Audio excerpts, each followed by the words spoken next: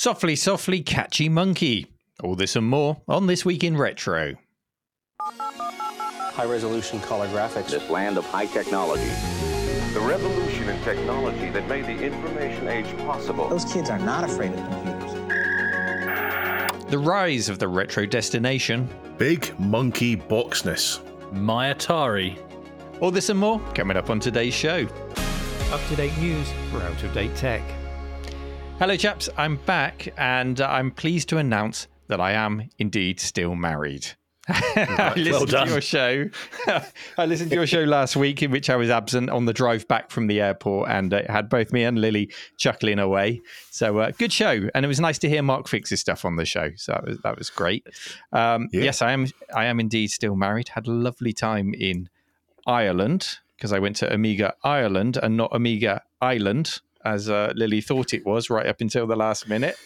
But it's not as if that's so far wrong though. I mean, it's a good name for it. You could call it Amiga Island. You could. I wonder where you'd place it on the map. Where would you put Amiga Island? Maybe that could be our question of the week. Ireland. Put it in Ireland. Put it in Ireland just to confuse everyone. But yeah, I had a great time. Craggy Island. I've got to say, yes. I've got to say that it was an incredibly well-organised event, Amiga Island, and definitely going to go back next year. I didn't want to take the cameras this year. I didn't want the pressure of working. So next year I might just go over for the weekend and do a bit of filming or and report back on that, because I think it's a really well-organised event. And the highlight for me was listening to a talk and getting to meet a guy called Ron Nicholson. He was one of the original Amiga, what would be the Amiga 1000 or the Amiga designers, one of the hardware designers. Signature? His signature is one of those on the case. He worked with Jay Miner. Real OG. With Dave Haney, worked with all those guys. He was there before Commodore bought Amiga. In fact, when Commodore bought Amiga, he didn't stick around. So he was very much the original, part of the original crew. Really fascinating guy. He was able to go into as much or as little technical detail as you wanted. He was just sort of feeling us out as an audience to see how technically he should get. But we got some really interesting technical insights, particularly on the creation of the Blitter. He was heavily involved in that. And he was making comparisons between the Blitter as he designed it, and somebody asked him the question, I think it was actually Trevor Dickinson who asked him the question, if you could go back and change something, what would it be? And the talk is on YouTube, so you can go back and hear it. So I won't dish out too many spoilers, but he did give a really fascinating answer, which compared his creation of the Blitter with modern day FPGA chips, and there is a connection there. So well worth going to watch that talk. I will ask Duncan to put a link in the show notes so you can go and check it out, and all the other talks that happened there. Got to meet Banjo Gaioli for the first time. Got to meet Stephen from Terrible Fire. Got to meet some of our listeners, including Paul. That's Pajako 6502, isn't it? That's Paul. Believe so. Yeah, I think. He's Yeah, a nice got guy. to meet him. I mean, he's been to the cave before, but it was lovely to see him there. Chris Folds, who's an Amigos regular. Ravi Abbott.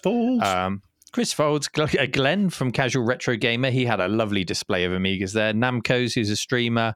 And shout out to Gordon, who knocked me out of the Stunt Car Racer tournament. I only got through to the second round. I'm a fan. Yeah.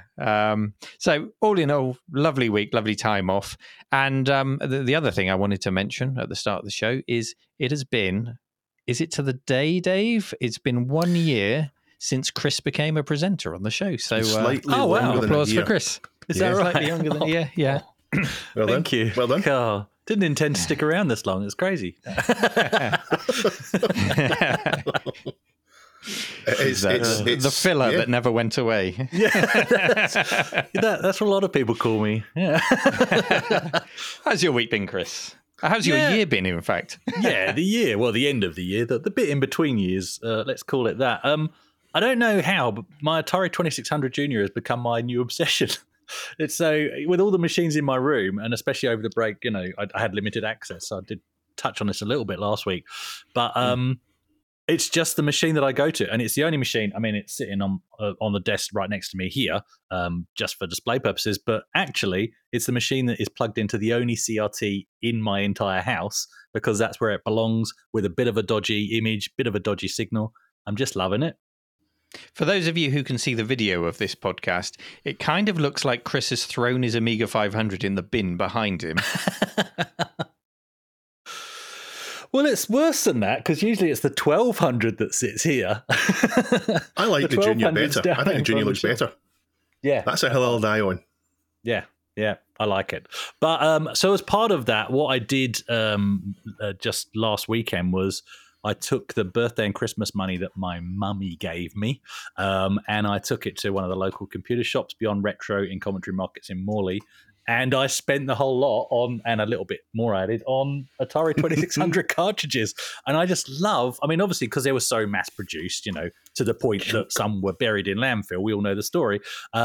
But they're just so easy to come by, and they're so cheap to collect. So yeah, it's great. This is something I love to do. If I get a little bit of money for my birthday or for Christmas, I love to take it to the retro game shops, and I still get those butterflies, that twang of excitement when I go into the shop. Do you get that? Yeah. I mean, I don't do it often, but when I was given this money by my mum, there's part of the UK visit I went to. She sort of shoved it all in my hand.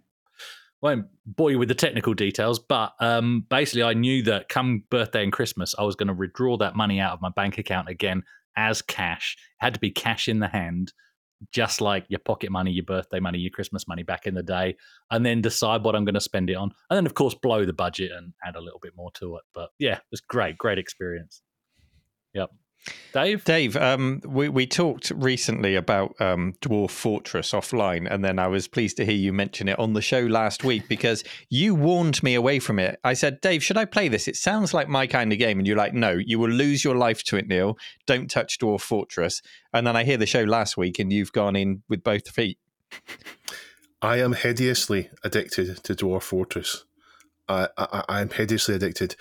Time just disappears. You think I'm going to get the farming situation sorted out, or I'm going to clean out these tunnels here and get all the ore there, and it's hours disappear. So I'm hideously addicted to it. I'm thoroughly enjoying it, but I'll get to a point in where I will sate myself on it until I can't stand it, and then skip it for 2 or 3 years. It's been a busy week at work, so that's all I've been doing. But as of tomorrow, I have a week off. So will I got all the things I want to get done in that week? Probably not. I'll probably still be playing Dwarf Fortress. But I did buy something recently and it's arrived. Ooh. And I want to show it to people to prove that I don't hate the Commodore Amiga. It is a set of Amiga keycaps because I am going to, when I get time, build an Amiga 500++ in a Checkmate 1500 case, a black one, to match up with a nice 17-inch new old stock Gateway monitor that I got at CRT. Oh, yes. And I'm going to have the black keyboard, so that's the black keycaps, the black official Amiga keycap. I think they're official. So the keycaps you got, they're black, obviously. Was that a Kickstarter, or could you just buy them off the shelf? You could just buy them off the shelf from a1200.net. Chrissy told me about it. Does it include the all-important help key? I don't know. You should do. Well, while you're checking, well, I just wanted to... I know why you're checking. I just wanted to hold something up just to prove, because I did a recent review on a USB keyboard that is just a USB keyboard with the Amiga name on it, but it's an official product. And well, you can see my video on the channel to review it. But in the review, I tell people that it has become my daily driver, and here it is, just as evidence. I do use this. This is from Simulant. This is a USB Amiga keyboard, so it's very heavy as well. Have you used it whilst playing with Amiga emulation? How does that feel? I have in WinUAE works well, and it works with the A500 Mini as well. So it's nice. I've been enjoying the comments.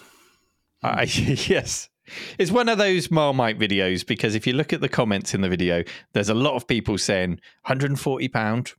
That's ridiculous. It's not even a real Amiga keyboard. And then there are others who just see it for what it claims to be, a modern USB keyboard, and you do pay a lot for a high quality mechanical keyboard. Granted, you are paying a little bit for the Amiga name, but I don't think it's too bad. Anyway, let's not go too far down that road. We could talk about that all day. So, Neil, did you get any swag when you were in Amiga Ireland? Did you take anything home with you? I did. I mean, it was Ryanair, so I was constantly nervous. Oh yeah. Let's not talk about the hire car that I managed to damage and get a huge bill for. Oh no. But I did manage to get this just an Amiga 600 dust cover from Amiga Kit. They had a little stand there, so I picked that up to put in the cave. Very nice it is too. Nice. Now, we've had some nice jingles in recent months for Dave's housekeeping. We've got another one, which I think this one's from Banjo Guy Ollie, isn't it? It is. Dave, let's go into the housekeeping. Into the wonderful. Into the wonderful.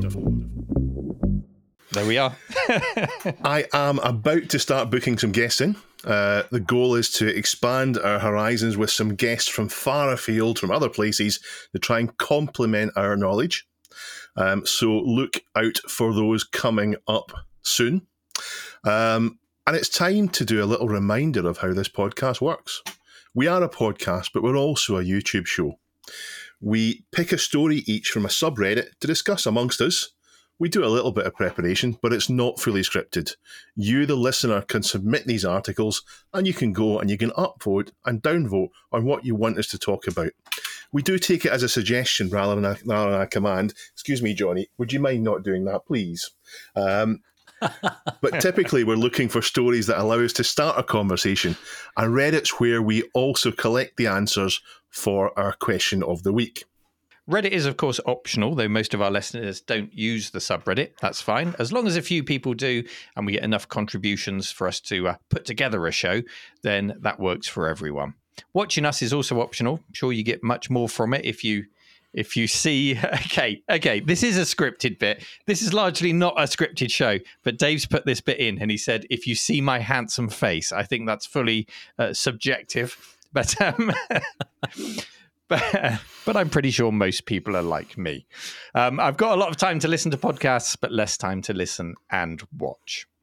Yep. So all we need from you is your ears. The rest is all optional, including our Patreon. If you want to help cover our costs for the platform, equipment, etc., then we'd love it if you would become a Patreon at www.patreon.com/thisweekinretro. All that moisturizing cream we use isn't going to pay for itself. I need more of the powder. Into our first story then. And this one actually was submitted to the subreddit, and I was really pleased to see it submitted because I was handed a business card. That's old school, isn't it? I was handed a business card while I was at Amiga Island for this very thing because it was kind of launched there. It's undeniable that we've seen the rise of retro as a destination, as a visitor attraction in recent years. We often talk about new arcade bars popping up, museums, retro gaming shops, expos, for example, Amiga Island, which I went to at the weekend. We often talk about these things on the show. And of course, I'm in the position where I'm trying to create my own museum and work out how that all works. In the same way all of these other destinations are, which want to celebrate the thing that we love so much. There are the big museums who are established and well-known, the likes of Cambridge and Bletchley Park in the UK. And then there are those who have the luxury of a YouTube or a social media presence. And I consider myself to be very luckily and fortunately in that category. So I can put the word out for the Cave and for the Arcade Archive, which is exactly what I've just done there. But then there are those hidden gems, those retro destinations which are built with just as much passion as any other that haven't appeared on your radar. And if you knew about them, you'd probably jump at the chance to go and visit them. So the big question prompted by the story submitted to the subreddit this week is how do you go about finding them? How do we find these hidden gems? Well, the link that was submitted to this show is all about a website called retro.directory, and it was created by Rob Smith, who I met at Amiga Island. He launched it on the Friday. Brand new website. It's really nicely laid out. So it's like going to Google Maps. You've got a map that you can scroll around and explore, and layered onto that are all things retro related. Museums, arcades, bars, events, cafes, clubs, even magazines and podcasts and points of interest are on there. It covers the whole world. So like I said, it's like Google Maps. You can zoom in, you can fly around. You can filter as well, which is really useful. So if you just want to see arcades and museums, you can do that. Or you can go into a directory section and just use it like a yellow pages. It is a brand new website. I think there might be scope to expand on some of those things. For example, I'd love to see vinyl record shops or something like that on there. Maybe you guys can think of other things that you might want to see. Yeah, it's a good idea. Yeah. So, but it's new and it's pretty feature complete for such a new website. So it's clear and concise. The thing is, it is now relying on people to add entries into it to make it as useful as possible. So if you want to see your favorite places represented, then you need to go in there and add them. And don't worry if you're not the business owner of the things you're adding. They can come along later. They can press a button to claim that listing as their own, and then they can take control of it. So it's just about spreading the word, really. Now, well, you guys know I love anything that helps the community to run in a more collaborative way and to celebrate and share what we do. So I personally think this is a really great resource, but interested to hear what you guys think. Dave, what do you make of it? Any thoughts on this, but also just the general state of the retro visitor destination boom in general? So I think this is a great idea, and I think the boom that we're seeing in it makes this necessary. Trying to find your way around where physical locations are can be a forest, and I'm glad Robert Smith has created The Cure. So this is my love song to retro.directory. Oh, come on. I'm imagining how people will use this on their weekend in between days when they are working. The end of the week comes, Friday, I'm in love with retro. So where do we go on a Saturday without being lost? The cave is great. Got it out your system, Dave? You got it out? Yes. The cave is great, and I'm excited to go to the archive when I get a chance to go, but it's a huge undertaking for me. I don't actually know what's local to me, so this will be great for that, because spending a day travelling down to the cave and a day travelling back up, plus a hotel, plus all the petrol, all the rest of it, it's a big undertaking. Whereas if there's somewhere maybe 2 hours away, an hour away, then it's a breeze to go there in a day. Yeah, you might also want to chain together destinations. So if you're coming all the way down to one that's far away, Yes, it's a good idea. You could see what else is on your route. Yeah. Good idea. But I think there's more to it. And I'm already noticing user groups on there. And people shouldn't be afraid of Amiga user groups. From what I've been told by people, they're not exclusive to Amigas. And while you might get a bit of playful banter, all micros are welcome. I know, Chris, you've said that, and so has Absolutely. Pillock, and Ravi said that as well. And then there's repairs too. I should point out that I know you've specified Amiga user groups, but this is not an Amiga thing. No, it's not. I think you're probably highlighting that because Amiga user groups seem to be the most popular. Yeah, it's because when I had a look at it, I found Amiga user groups on it. Right. Yeah. And then there's repairs and there's places to buy stuff. Lots of people listening might want to get their old ST fixed up, but posting it is risky and expensive. Or maybe you want to go to a retro shop and just see what's there. So I hope this is a success. I really do. I hope people use it. And if you have anything that can go in this, then go ahead and do it and get pictures of you on this directory. I also like that it's free and it's not trying to sell you anything or get something from you. It's just there for the benefit of everybody.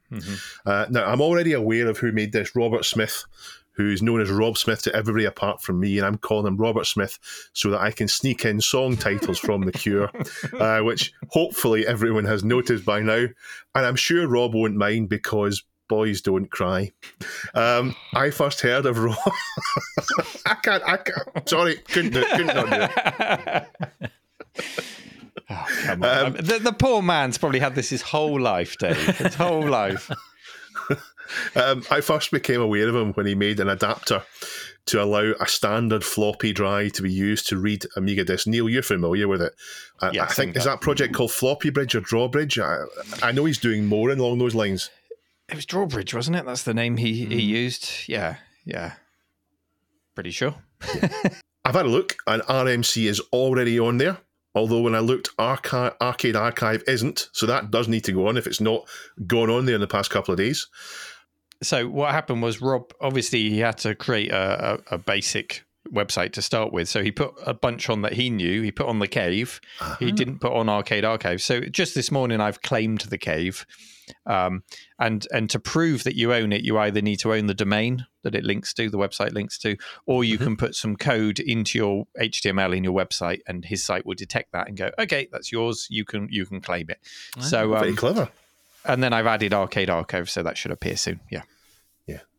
I know Alex was open over Christmas. How did it go for him? Did he manage to sell any tickets? Wow. Alex has done amazingly well. He's had huge visitor numbers. I closed for one weekend because I was having a break for Christmas. And on the Friday and Saturday, he had 107, I think it was, 107 visitors. He was covered by BBC Points West, which is the local news, came with their cameras.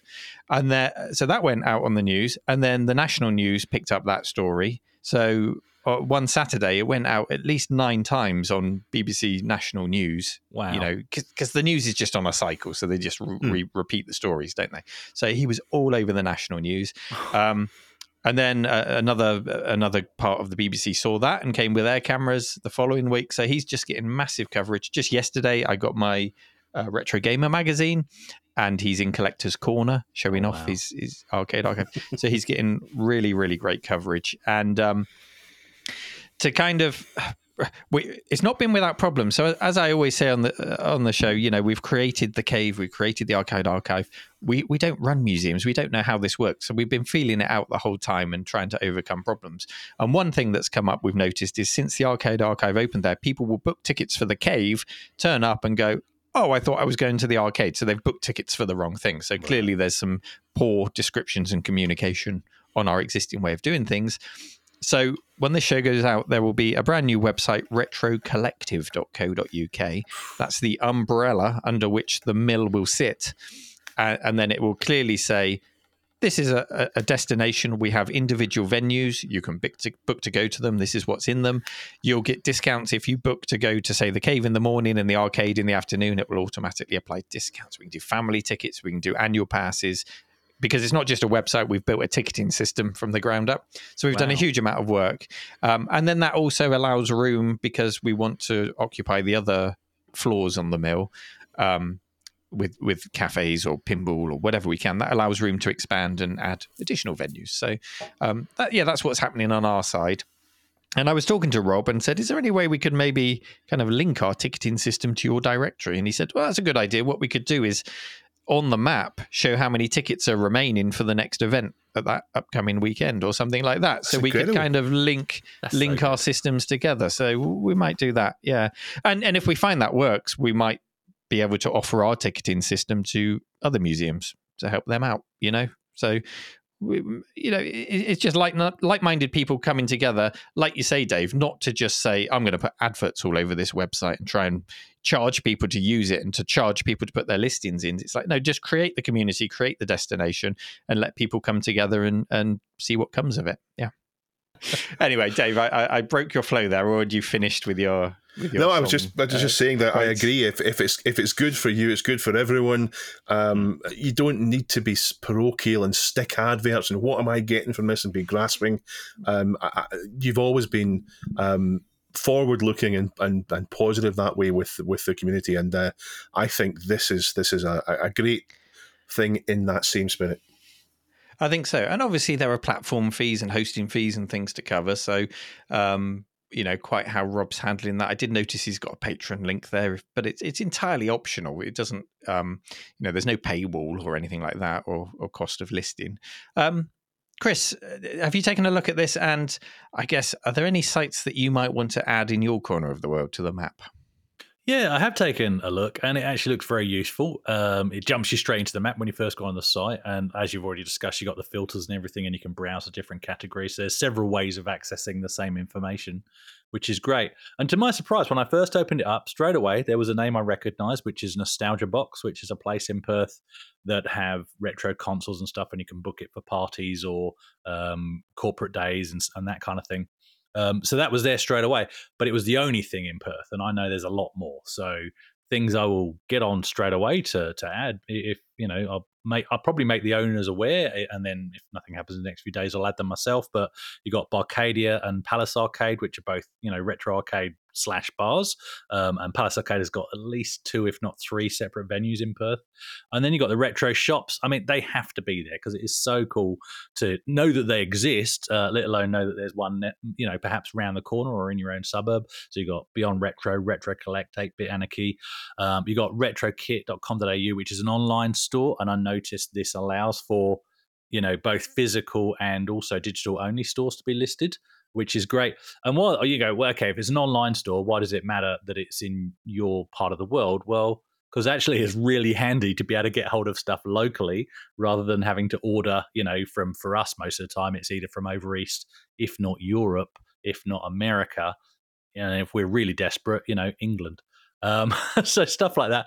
But as you both of you guys have kind of touched on this already, nostalgia is such a huge market. So is there potential for something like this to list even things like, you said vinyl record shops, Neil, but what about laser tag? I mean, that's sort of both new and old, and anything that sort of falls into that, people of our age group or people coming up that are showing an interest in old technologies or old pastimes, can those kind of things be added in? That would be quite interesting. I would have, if I hadn't already looked at this and how good it's been, how good the code works and how you can filter, etc., I wouldn't be as keen about adding laser tag and retro shops, retro record shops and all the rest of it in. But because of how well the filtering works, I think this is a great idea. You can go in there and you don't need to worry about, you're looking for, I don't know, somewhere that might be able to fix your Commodore 64 that you could drive to and drop it off and pick it up again afterwards, somewhere local, and you would go in there and you'd be swamped with all sorts of things. No, you can filter it out. It works great. So I'm really pleased with how that works, and I hope, like you said, it expands to cover all sorts of retro-related things, board game places, etc. That'd be a great thing to put on there. Yeah, the filtering is really important, because if this got really popular, there is a chance that every retro YouTuber will chuck their channel on there, and then you'll just get a map of a sea of red. So it's important. Yeah. So it's important to keep that control. Laser tag is an interesting one, because from a nostalgia point of view, we're a slightly older demographic that used to play laser tag. And do you know how there's this thing called slow football, where you're only allowed to walk while you play football? I know where you're going. I feel like maybe we need like slow laser tag to accommodate laser tag. Maybe just a thought. We'll just throw that out there. If someone wants to open the first slow laser tag, so we don't all end up having heart attacks, that would be ideal. So if this sounds like it appeals to you, do help to get the word out. Share the link. It's just retro.directory. That's the website. Do go there and flesh it out, add your favorite destinations, and hopefully we can turn this into a really nice geeky atlas to go to, and a good resource for planning trips around our hobby. I think it's a great website. I love that it exists. For me, it's just like heaven. Big Monkey Boxness. Now, we've not mentioned Return to Monkey Island since the game release, guys. And for anyone living under a rock, Monkey Island, and probably I think a bigger game, Monkey Island 2, were seminal point-and-click adventures from LucasArts. They brought Ron Gilbert's new ideas about adventure games to the market.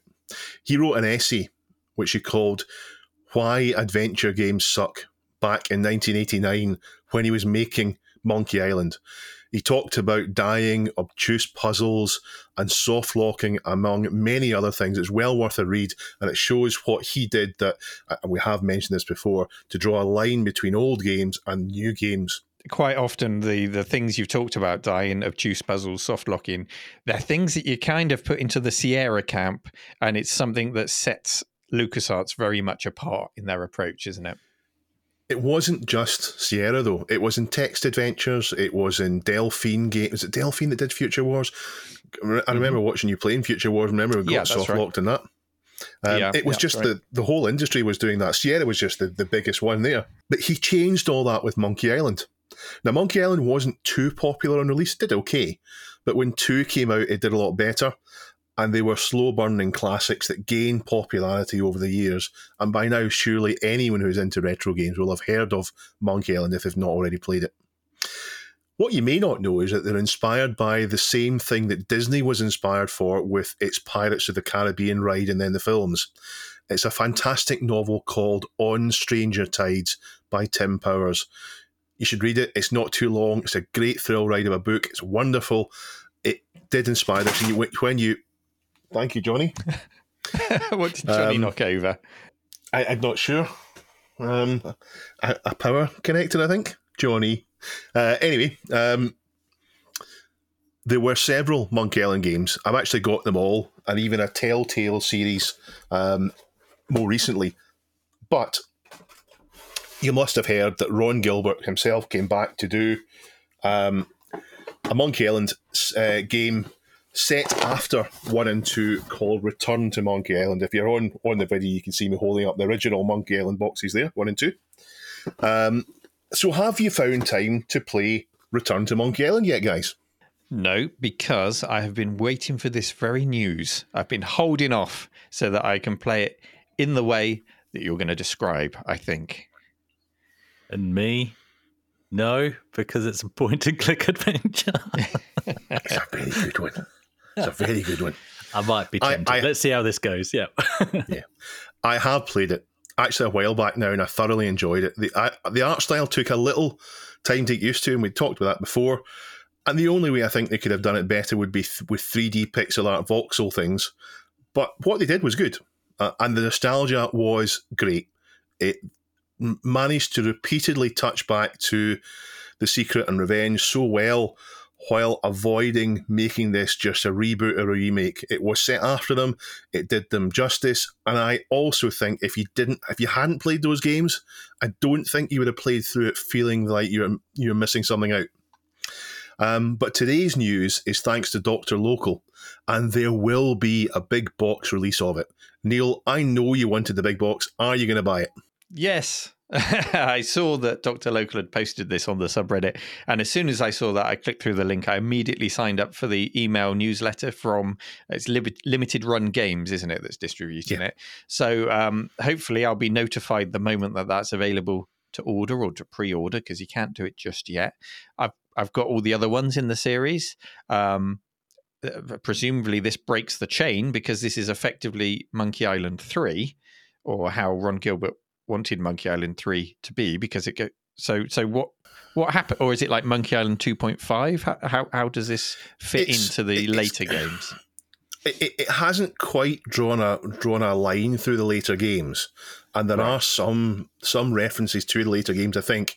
But if you only play Monkey Island 1 and then Monkey Island 2 and then this, you wouldn't know the other games existed. Good, yeah. I guess the important question is, what's the price? Well, says Dave. Have you actually got it, or are you stalling while you click on the website to find it? It is $90. He's got it. $90. Shipped to the UK, including tax. It'll cost you, I think, $120. They don't quote that price, so I had to go all the way through the checkout as if I was going to buy a different game, including getting my credit card authorised and all the rest of it, to find out what it would cost. And I think $120, and that's a lot. So $90, and then you'll get your customs charge and your handling fee for your customs charge. They do all that for you, so it'll arrive through your door for $120. Yeah, okay. So if we go back to Monkey Island 1 in 1990, I think it was $29.99 or thereabouts on the Amiga, which was, it's hard to put prices in the context of a world of Amiga piracy, isn't it? But $29.99. Yeah, it was free. Every Amiga game was free. It cost you 7 blank discs. You guys. But if we adjust that for inflation, that's around £65 today. So we're looking at nearly double the price, aren't we, for this? To what it would have been. So that would have been a £60 game back in the day. The reasoning for higher prices these days is usually that things are made on smaller runs, but this has got to be a product that's in high demand. This has got to be a pretty big run. It's not going to be as big as they were back in the day, but pretty big run. And I guess it all comes down to as well as what you get in there. What do you get for your money? Well, I'll come on to that. Yeah. I think it is a big run. I think this will be a big run. I think it's a big enough run that the costs probably aren't that massive compared to an even bigger run, if you know what I mean. It's a big enough run. The big box release looks to be in the same style of the old LucasArts games, so it would sit on the shelf with them and look like it belongs.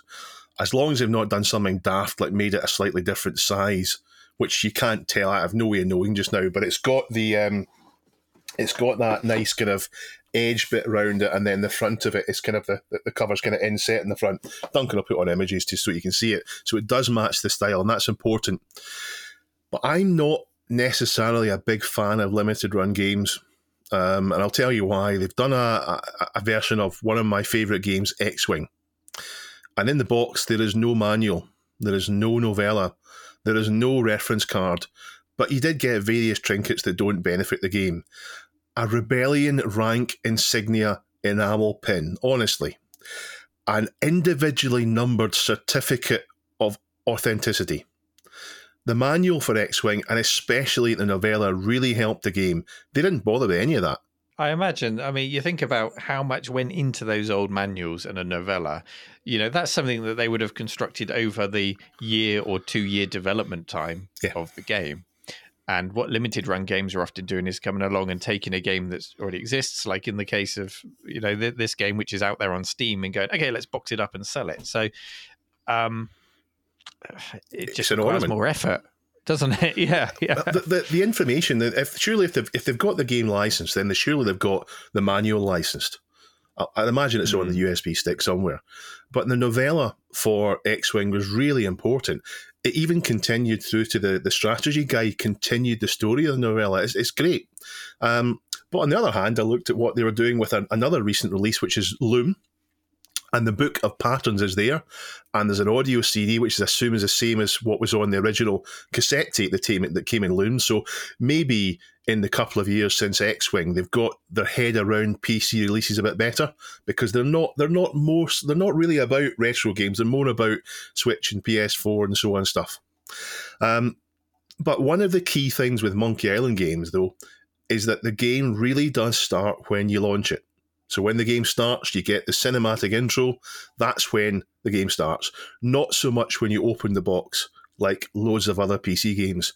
So it's not too important what's in the box for me.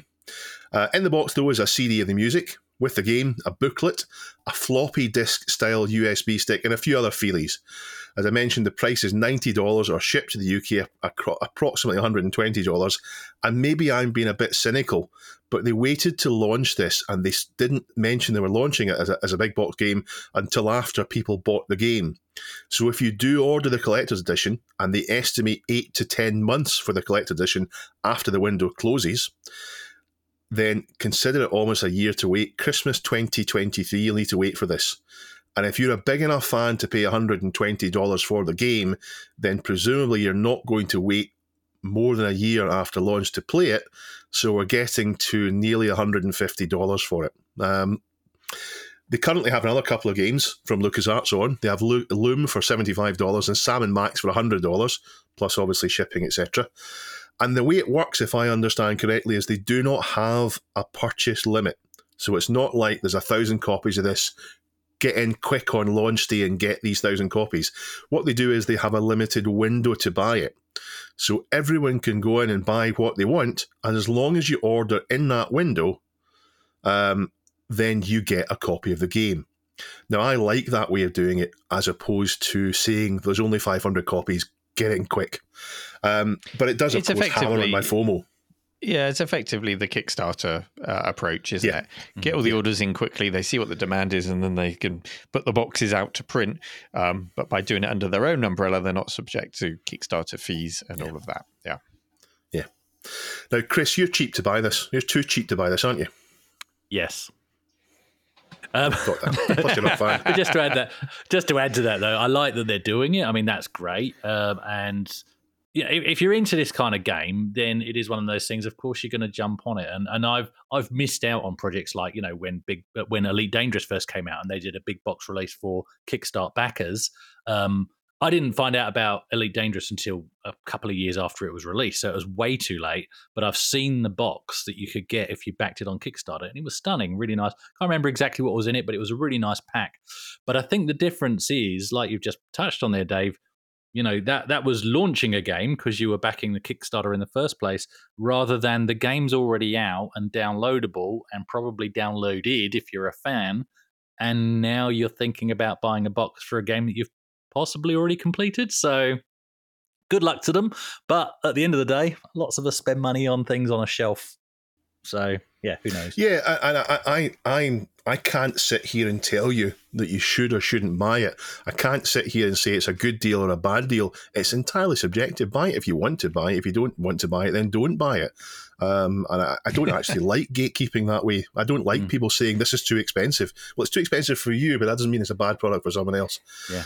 But it's not the first big box I've seen for this game, but it is the official one. A small YouTube channel, Retro365, made their own box, and it matches the original LucasArts box styles. So you wouldn't know if you had both of these boxes, you couldn't tell which was the official one, if you know what I mean. I put images in the show notes so you guys can see the top one is the official one, the blue one, and the bottom one with the Ghost Pirate LeChuck on it is the unofficial one. They both look pretty good. Will I buy the official one, given that I've completed the game? I'm not sure. I haven't decided. I feel like since I have all of the other Monkey Island games, I should complete the set. But I do feel the price, for me at least, is a bit of a liberty. So maybe I should indulge in some piracy. Now, whatever type of pirate you'd like to be, it goes on pre-order Friday the 20th of January. So by the time you're listening to this, you'll already be able to go and put your pre-order in for it. As far as I understand, it won't sell out because they take unlimited orders in the window. So there'll be the chance for you to buy this. Neil, if you want to, have you made a decision?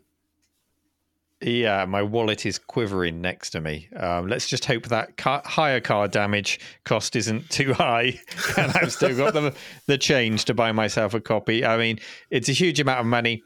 I have the same concerns with you about them getting the feelies and the manual and everything right, because I lean much more towards the manuals and the novellas than I do towards the bobbleheads and the pin badges and things. So yeah, and I think most old school IBM PC gamers would lean in exactly the same way as I do for that. It's nice. So I mean, they get that.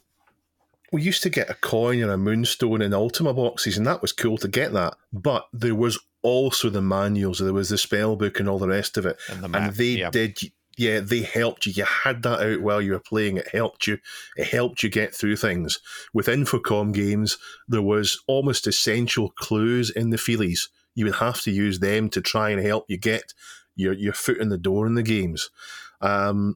So yeah, I think you have to look at this box and say, will this box, when I come to play Return to Monkey Island, if you haven't played it, or when you come to play it a second time, will it make the game more enjoyable? Will you get a better game as a result of it?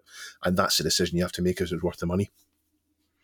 With Atari seemingly dropping production completely of the still fairly new AMD-based VCS, what will be next, hardware-wise, from Atari?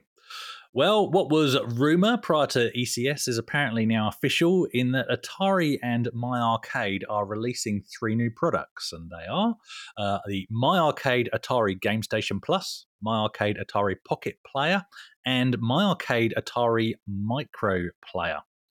So Bajeko 6502, and also my own feeds were bombarding me with this as well, brought this to our attention. So what do we know? Actually, very little apart from what they look like. And you can see that on the story that Bajeko shared with us, which is from Retro Dodo. That's a good page name, actually, for an Atari story, Dodo. But anyway, there doesn't seem to be anything on Atari's website that I could find. There's nothing on the MyArcade's website that I could find. I have reached out to MyArcade for more details via their press email address, but I've not had a reply at the time of recording. So what I found is Atari's Facebook feed is actually where the party's at in terms of information, unless you happen to be at ECS, of course. So Chris investigates. For once, I actually did, because for some reason I've got this bizarre Atari obsession. I'll get better soon enough. It's because I've quit, well, not quit drinking, but quit drinking as much as I used to. So now this has filled the void, it would seem. But you need anyway, to be drunk to enjoy Amiga. I walked into that one. That's not good. Let's move on. Actually, I don't like this story. I'm not covering Atari anymore. Atari, no. Okay. I said nice things about Amiga. You need to say nice things about Atari. That's the rule. You're probably spending more money on Amiga stuff than I am, Dave. It's not right. Yeah. Anyway, let's get back to this one. So let's have a quick look at the system. So the Micro Arcade basically has 50th anniversary branding on the side. So that's one of those, tiny little arcade games that are playable. That Tiny will allegedly. or small? Oh, it's tiny. Micro. Yeah. Micro, right? Yeah. And So that what size is allegedly has 100 games. If you look at the myarcadegaming.com website, there are similar licensed little mini arcades, and they show images of them going into a backpack, picking up with one hand, putting it in your backpack. So just small, large enough to play, but not small. bar top arcades. So smaller than like your that. gauntlet Literally. thing you did, Neil. Oh, much smaller, yeah. Yeah. Got you. Okay. Tiny little, the sort of collectible trinkets you find in some of the shops around the place, but this is a better version of those kind of things. Yeah, the shelf pieces. Although part of me has an idea of putting a shelf full of don't get me started. But anyway, so allegedly according to Atari's Facebook feed, it will have 100 games. So that's it. They basically say, I've already covered that. The next one, the handheld, is basically like about the size of, if I just look at the image here, it's sort of about the size of, would you say like a Game Boy on its side, a little bit smaller than that, the handhelds that they've done. And MyArcade have already done some of these handhelds, so they're clearly just doing a tiny Atari branded version of a product they've already released before. You've got the D-pad on the left, you have B and A buttons, and the home and start on the right. Got a headphone jack from the look of it, and USB-C, what it looks like on the underside. Along the front edge. Branding wise, you've got clean white with Atari 50 on the left hand side of the face and a retro rainbow of browns, as I would put it, on the right, those lovely Atari browns. And again, it's 100 games. So I think what we're looking at here is essentially the same guts inside these two different systems, but one's in a micro arcade form factor, the other one's in a nice handheld.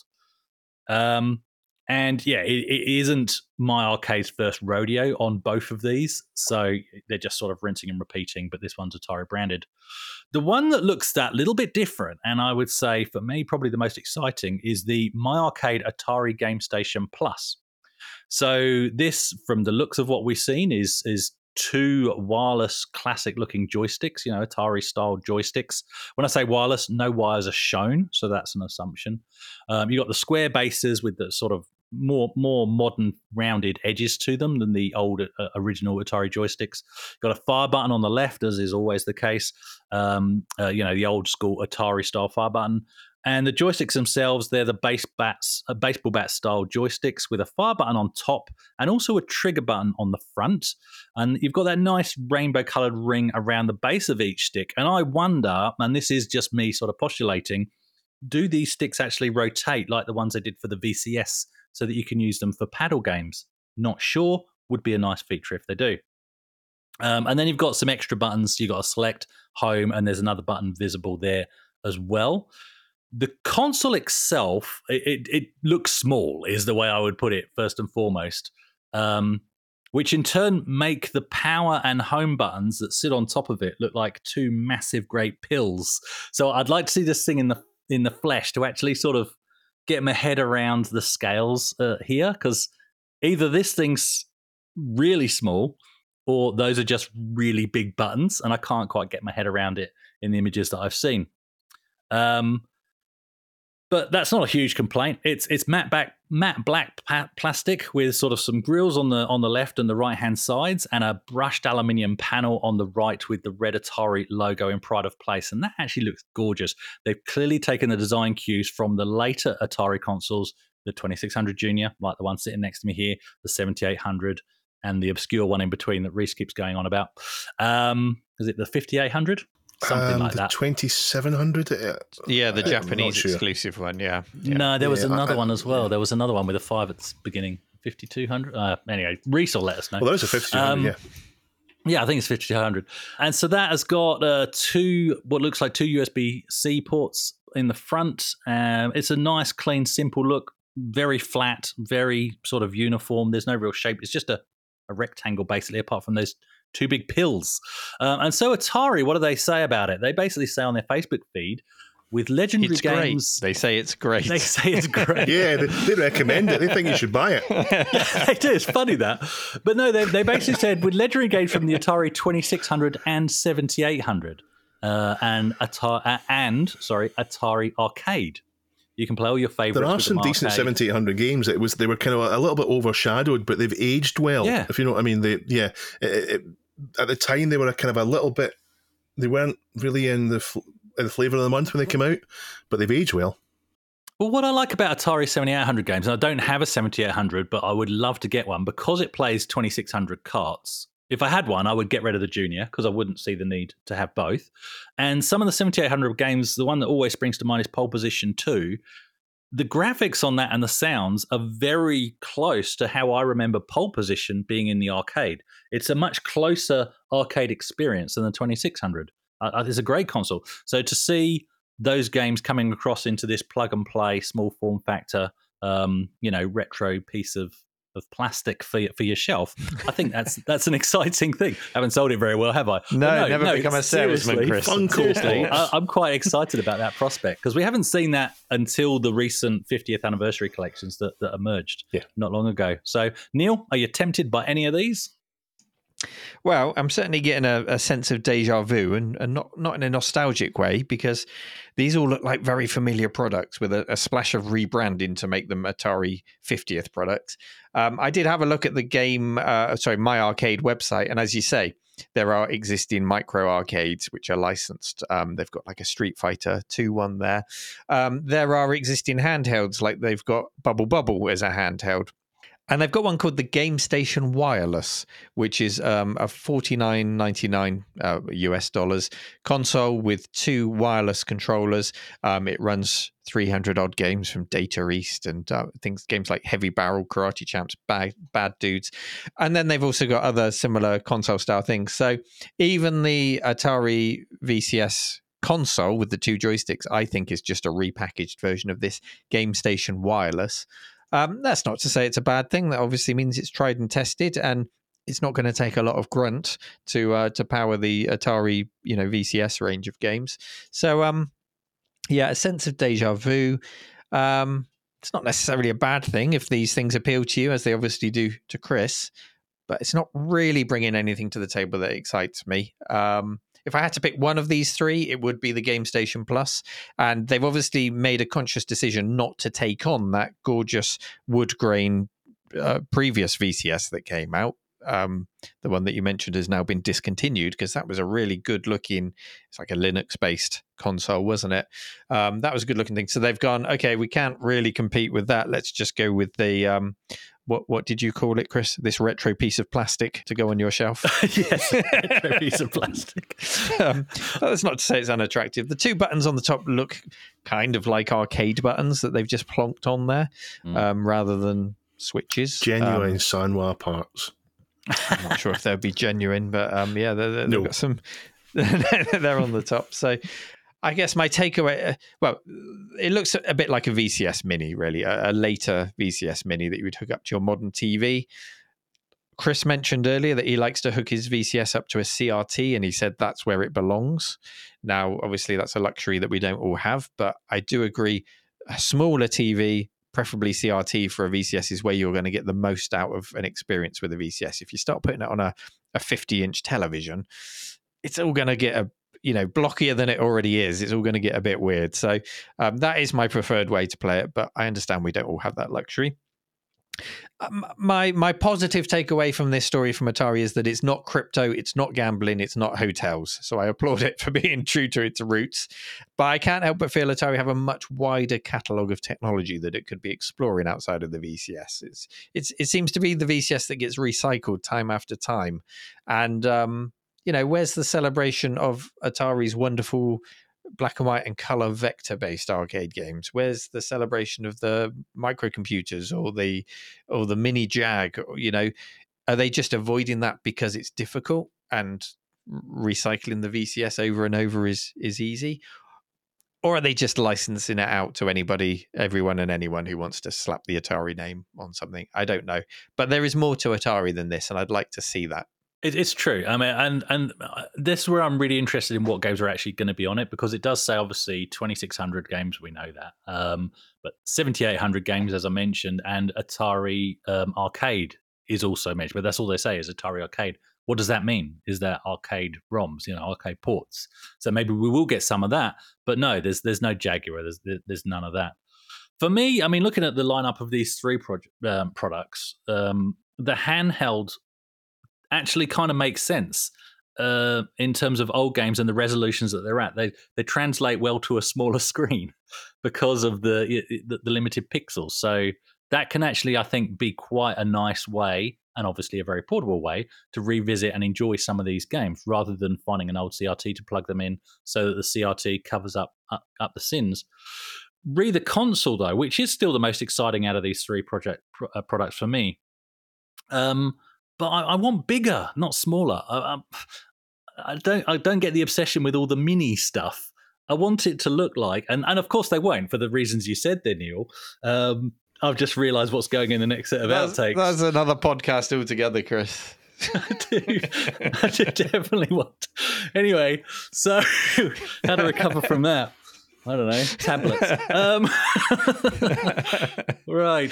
So, but no, I don't like all this. Everything getting like there's no digging my way out of this hole.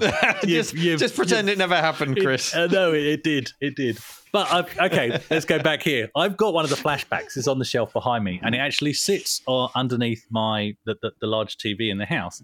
So I actually don't subscribe to the fact that you need a CRT to enjoy some of these games. Before I got my hands on the 2600 Junior and plugged that into the CRT and tuned that in with the fuzzy image, I enjoyed playing on the flashback. There's nothing wrong with that.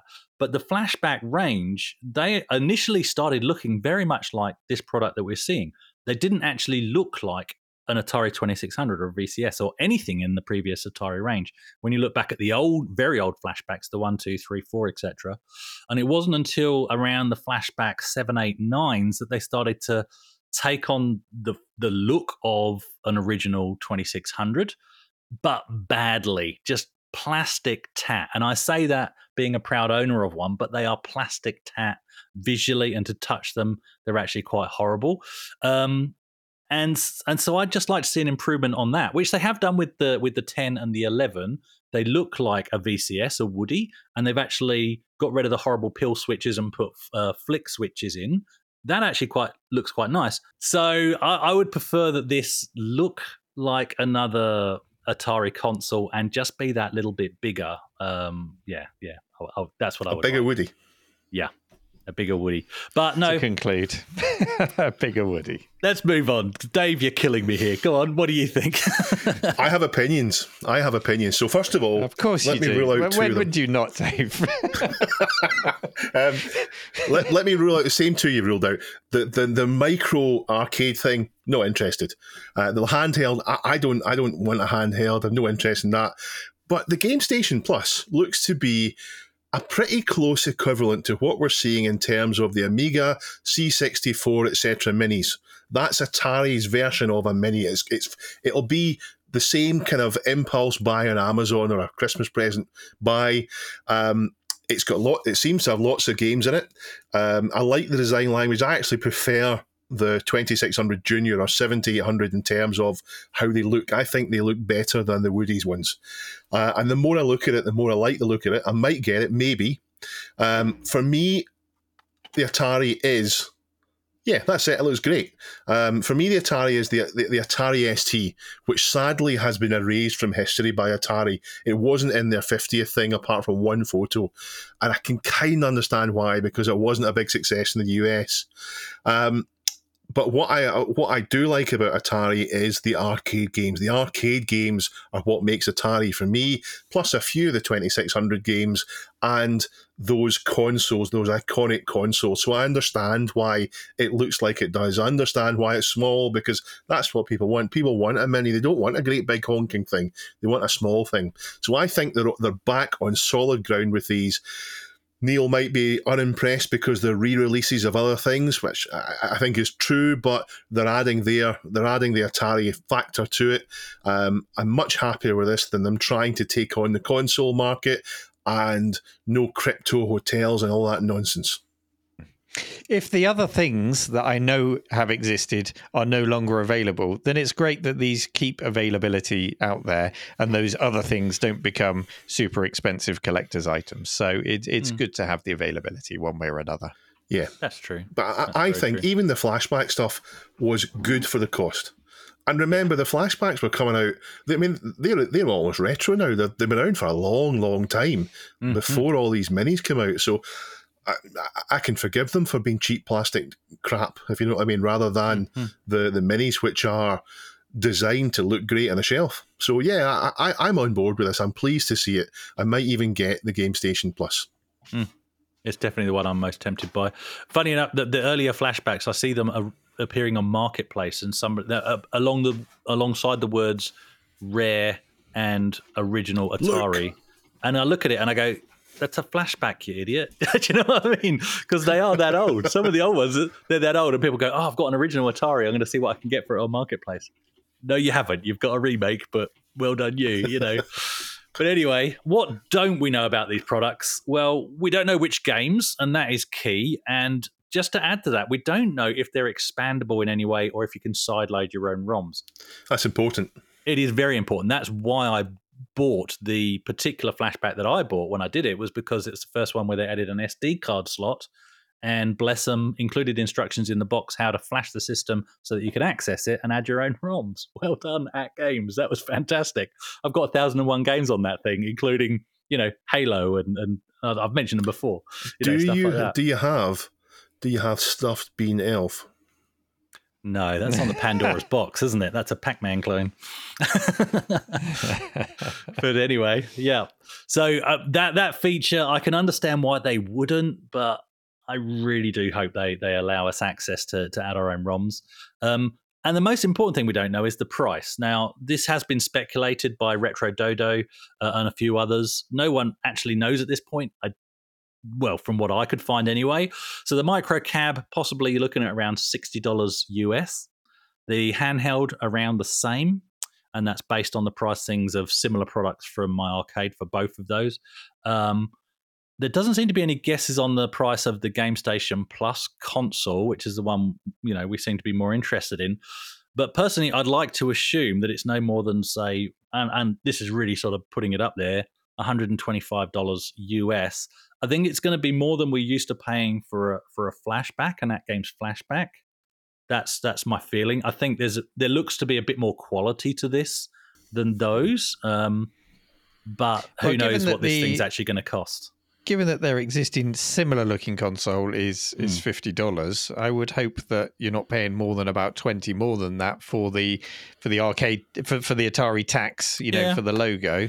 But then those joysticks are very nice. So the joysticks are very nice, and you got the licensing of the games, and I don't know. I mean, if they add enough to it to justify the price, then fine. But it can't, like you said, Chris, it cannot go above mini price. Otherwise, people won't buy it. Yeah. But I hope that they're saying this is going to be the Atari Mini, and it's going to have the classic Atari. It's going to have the classic Atari arcade games and the classic Atari 2600. Maybe some 8-bit games in there. The 7 Series, all the rest of it. I hope that's what they're going to say and then pitch this as the Atari Mini. I mean, Atari have actually done some really great stuff recently, including the 50th anniversary collection, which Father Christmas didn't bring me. And I'd argue, the flashback consoles were okay for a low price. They've also been doing a collection of really stunning Atari 2600 carts for old games, and also in some cases some previously unreleased games, and they're really nice. I'm so tempted to start collecting them, but they're not cheap. Do they work? Yeah, they're fully working cartridges, and if you haven't seen them, do look it up. I think LGR's done some videos on one, as has Retro Recipes, I think. The tops, they've all got these molded, plastic, translucent, molded game logos for each of the games along the top of the cart, and when you plug it in, that actually lights up. Little things like that. And depending on how much you spend, there's collectibles. I think there were limited runs because a lot of them just say sold out now, but they really look stunning. But if you add up the price of collecting them all, and a lot of companies are good at this, they number them on the boxes. You know. Oh, that's So if you dirty.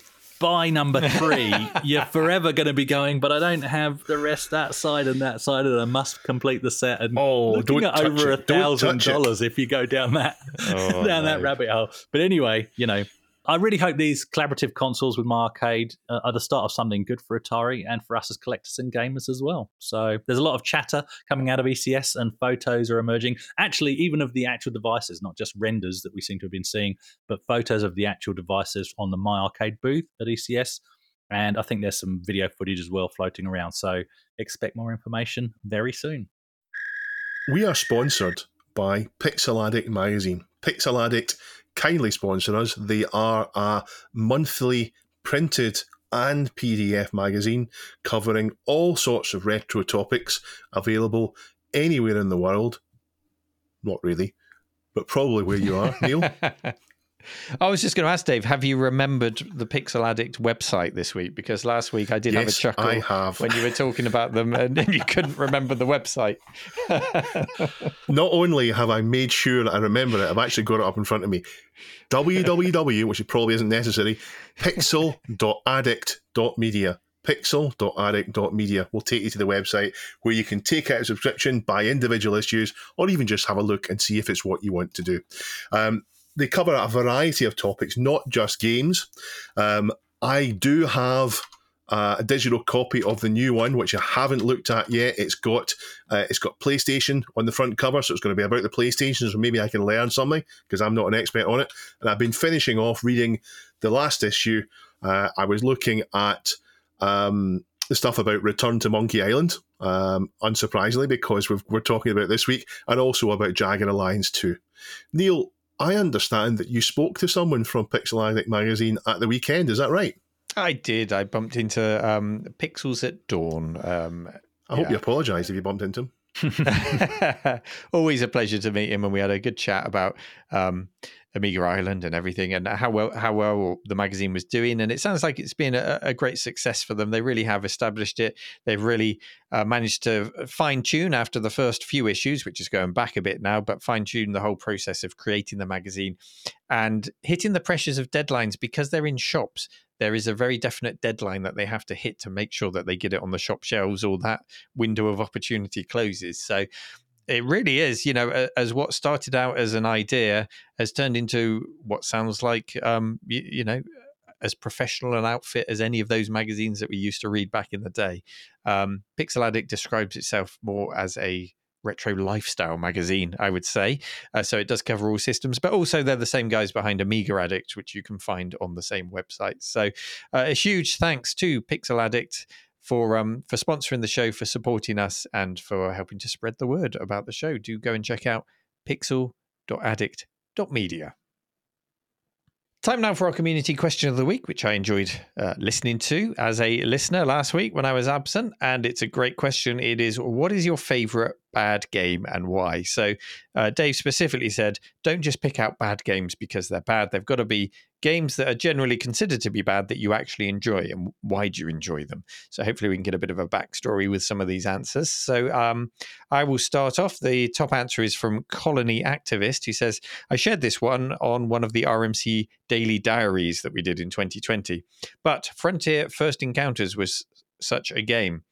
It was the much promoted sequel to Frontier, published by the soon-to-be defunct GameTech, who appeared to be so desperate for a cash injection that they released it in a sorry state.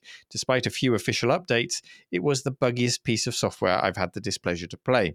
With bugs such as flying through planets, yeah, that's quite a big bug, isn't it?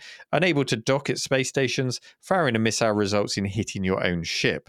Having a joystick plugged into your computer means you cannot rotate the local sector map. It was pretty unplayable. Later, JJFFE was released by John Jordan, and that addressed a lot of the bugs that affected the final patched release in the game. Since then, the game has been a further release based on JJFFE. I'm not quite sure what JJFFE stands for, but for Frontier First Encounters is going to be the FFE.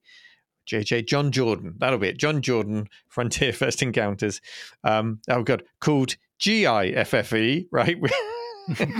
Hitting me with all the acronyms. GL. Okay, and that opens OpenGL. Right. So that'll be the GLFFE. So you've got all the bugs fixed. You've got the OpenGL renderer added to the game, and then subsequently Direct 3D release, which is called FFE D3D. Okay. So he says, I've put hours into this game, Glutton for Punishment. So there you go. It's obviously taken a lot of years to get that game fixed. Does that count for your question of the week? Because we've obviously moved on from the original game. It does. Okay. It does. And only because I like the game so much. I put loads of hours in. In my opinion, Frontier Elite 2 was incomplete when it was launched. It worked, but there wasn't enough game in there. And Frontier First Encounters added the things that I think they wanted to add to Frontier that they didn't do. My box copy inside it, I'll give a photo to Duncan, has a disc, a patch disc for the 1.05, 1.06 patch, and someone has handwritten on it, "This patch is a joke," because they were still unhappy with it. But I think it's a great game. It came out rotten and it ended up being saved that way. Yeah. A bit like No Man's Sky, perhaps. Yeah. Who wants to take the next answer? I'll go. Salem, okay. I spent countless hours playing the Atari ST conversion of Outrun, and I still enjoy it today. Playing this version on an emulator or playing it on MAME feels eerily similar on the first stage, as long as you use a keyboard. The timing for each curve is almost exact. I know it's extremely specific, and ignoring the overall quality of the game, horrible frame rate, lackluster sound effects, but it makes me think Probe may have gotten a few things right.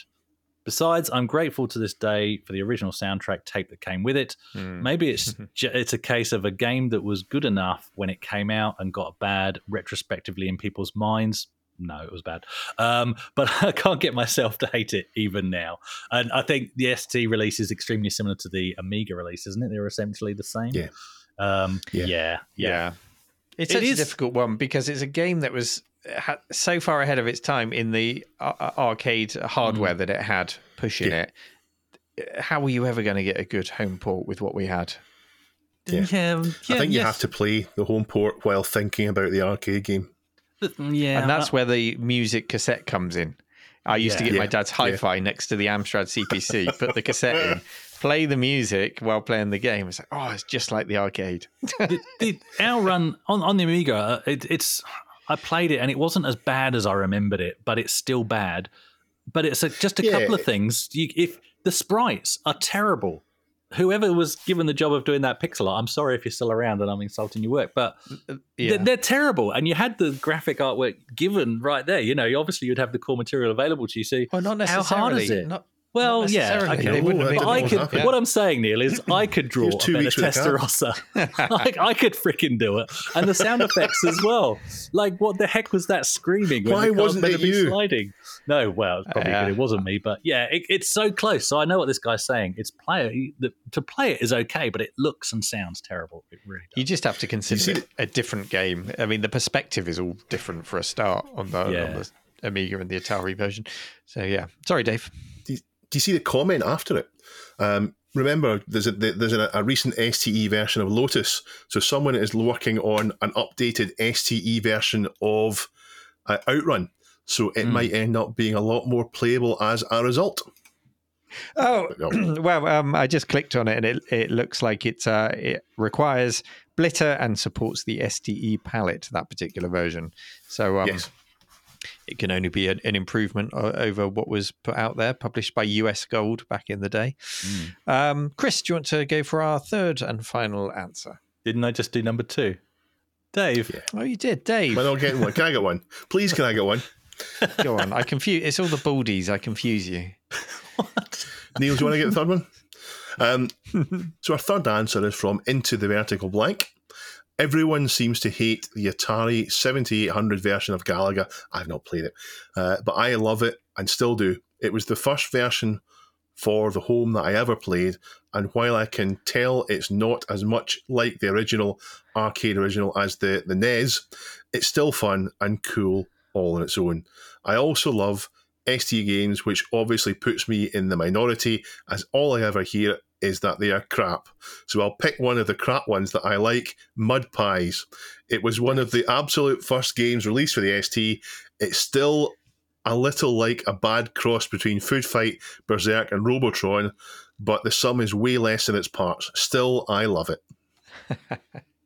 Never played it. Yeah, that sounds like one to try. No, I've not played that myself.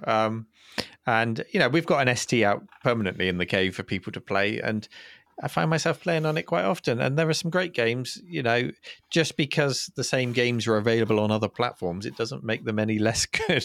I often pick up and play Stunt Car Racer on the Atari ST, and it's fantastic, Great to play. It's great on any other, as great as it is on any other machine. So thank you, everyone. We've got a lot more answers than that.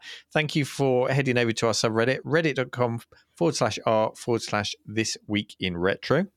We also have a chat room on our Discord. Discord.gg/RMC Retro is, it's my Discord, but we've got a specific This Week in Retro room if that's where you want to go and chat about having listened to the show. You want to chat with other listeners. And we do very much encourage you to head over to the subreddit and submit some news stories to help us put our show together. As always, thank you very much for listening. And it sounds like I'm signing off, but actually we have to give question of the week for next week. I'm a true professional. What's the question of the week for next week, Dave? It's already in the sheet there, Neil. Can you read it? Oh, you guys. The question on the sheet here, if you were planning a honeymoon, which Amiga event would you go to? And that question is only for Lily. Yes, thank you, guys. No, seriously, our question of the week this week is, Dave. What should Atari be celebrating? If it's not the VCS, what should they be celebrating? Nice. Yeah. So head over to our subreddit, reddit.com/r/This Week in Retro, where you will see the question of the week pinned and you can post your answers in there and elaborate as much as you can. What have you decided Atari should celebrate? Why and in what form? Do you want to see minis? Do you want to see full-size recreations like the C64 that we had in previous years? What do you want to see? Let us know. All your Atari answers. We look forward to reading them. As always, thank you for taking the time to listen or watch. Please like and subscribe if you haven't already done so. Share the show about. The more listeners, the more that submit to our subreddit, the better. And we look forward to seeing you again next week. Take care, everyone. Bye-bye. Bye-bye. They're waving.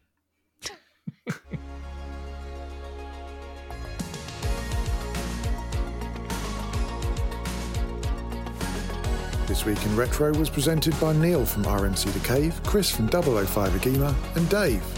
It was produced by me, Duncan Stiles. The podcast version of the show is available through your favourite podcaster, including Apple Podcasts and Spotify, and the video version is available on the This Week in Retro YouTube channel. Join our community subreddit at r/thisweekinretro to suggest and vote on the stories we cover on the show.